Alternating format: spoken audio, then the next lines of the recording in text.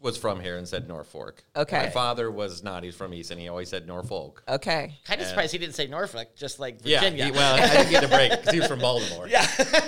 Okay. All right. You ready? All right. Hunter, are you recording yet? Oh, okay, good. That's right. I forgot. You need that part going. Yeah, no worries.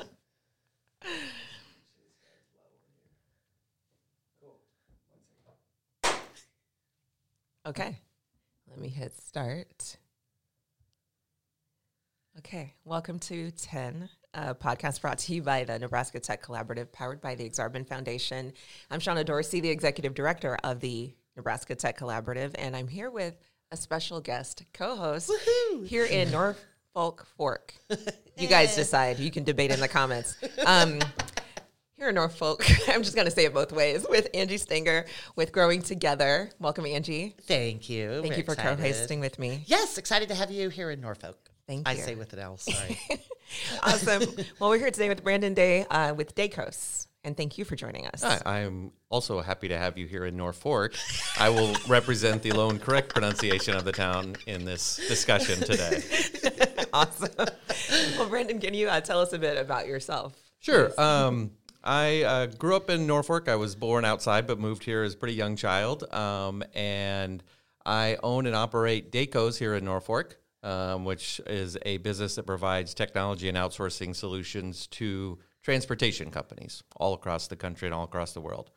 I'm married, have 2 children. They're not really children anymore because they are age 19 and 22, both in college. And so my wife and I get to enjoy being empty nesters and travel a little bit more. But we love Norfolk, and we love all of Nebraska. Yes. Awesome. And one of the reasons, Brandon, that we wanted you to join us today was because when I think technology, and you use the word technology, I think you're a hidden gem, because the story of Daycos is so great, and what you bring and what you do right here in the middle of the country. So can you explain a little bit about Daycos and how it came to be? Yeah, so Daycos, we refer to Daycos as a family business, even though it's not really anybody besides my wife and I involved in it anymore, but it started in the basement of my parents' home 44 years ago. So it's always, to me, will always be a family business. And it's always been sort of technology focused, even in the early days. My father was the first one I ever saw who bought what was a portable computer at that time, which came in this like a suitcase size container, and he would travel around the country doing work with that. And so what Daycos really does is provide sort of outsourcing and technology solutions. So even our outsourcing, we use technology to be able to do it really efficiently. And we've always been sort of trying to be a little bit ahead of where our customers are technology-wise so that we can offer them solutions at more economical prices. Mm-hmm. And so we do a lot of pretty cool technology right here in Norfolk, Nebraska, which is not expected. But, we've always tried to figure out how to use, and whatever it is, it's the current technology. Back in the day, it was a suitcase-sized computer. Mm-hmm. Now it's machine learning and AI and all that stuff and how we can use it. But we're always trying to figure out what's the right method of technology to apply technology to do things better, more efficiently, more accurately. And we do it right here in Norfolk. What does that do for those who are wanting to create their own tech ecosystem as they're doing things and thinking, wait, I'm in Nebraska. Mm-hmm. I know the words Silicon Prairie have been tossed mm-hmm. around. Where does that fit in what you guys do and how? I mean, the awesome thing about technology is there's some infrastructure advantages of being certain place, but by and large, they're minimal, right? Mm-hmm. And they're really community-based, not technology or structural-based. So there's nothing that we can't do from a technology point of view in our building in Norfolk, Nebraska, that couldn't be done anywhere else in the country and would be done any better in a different place. We all have access to the same technology now, right? We all have access to the same tools, and so you can apply those no matter where you are in the world, which is a great advantage for rural Nebraska in my mind. I agree. Where we really have shined in our hiring of technology professionals is there are people who want to do the latest and greatest technology. They want to use cool new tools, and they don't want to live in a larger city. Mm-hmm. They want to live somewhere else. Now, there's a lot of people who do want to live in a larger city, and that's great also, but there are a lot of people that we found that are excited by the opportunity to live where they want to live, and not have to be punished by using substandard or dated technology, and can't do that. And we've had people who have left our company, moved to a larger city, and then come back and said, the technology we're using here is behind what we were doing with you guys in Norfolk. Wow. That's fantastic, isn't it? I just love it. So speaking of hiring and talent, can you talk to us a little bit about how COVID impacted your business and then also on the talent side? Yeah, so like many businesses, we were definitely affected. A lot of our customers work directly with the United States government, and that's some of the transactions we're helping them, and specifically the Department of Defense. And basically, when COVID started, they stopped moving everything. And stop moving people in particular, which is where a lot of our business is. So we saw an immediate impact to that.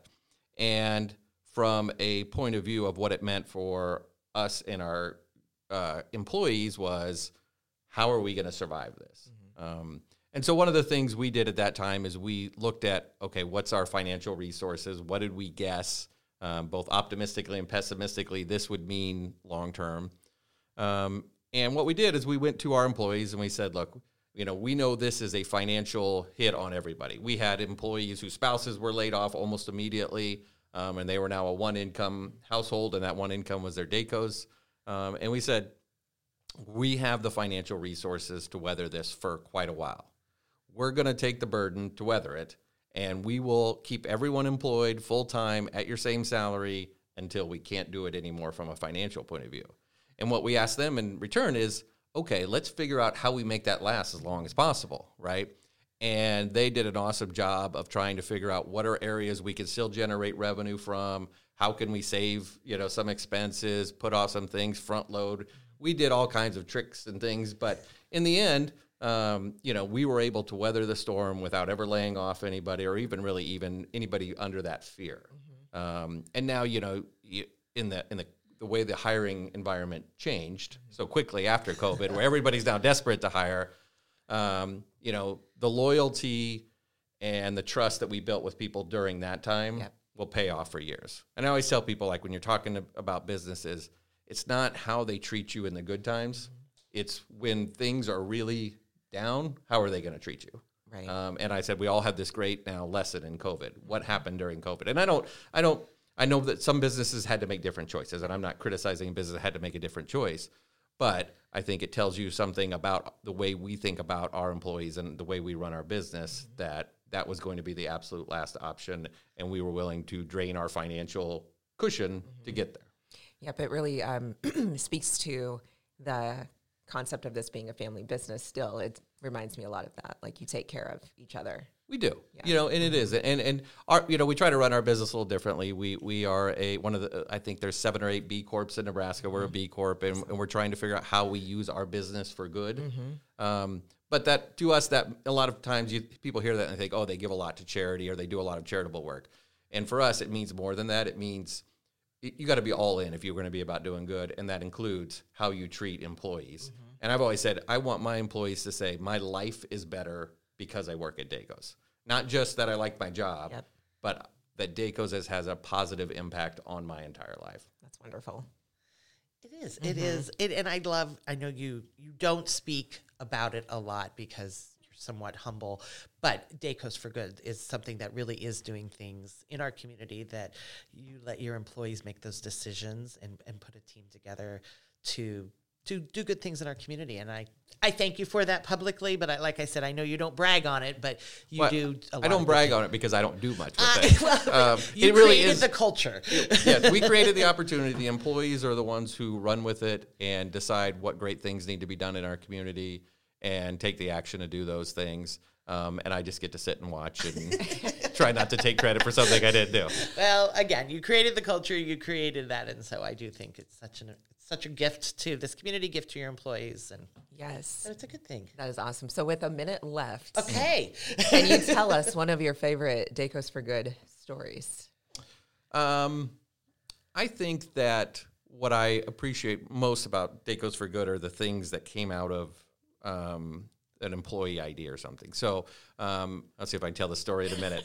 A few years ago, I went to a conference, and Daycos sponsored an event where in the community I think we were in Miami at the time, we built bikes for kids at the Boys and Girls Home. Awesome. And it was cool. They came back, told our employees about it, and they said, hey, we got kids in Norfolk who need bikes. And so they took it and ran with it. And the last time we did it, we gave away 160 bikes to kids in Norfolk and in the surrounding communities. And brought businesses into and brought the bikes. other businesses, all employee run, all employees did the whole project. And so that's what's gratifying to see for me. Wonderful. We did it. Yay. 5 seconds. Awesome. Thanks, everybody. Thank you very much. Look at that. Ding, ding, ding.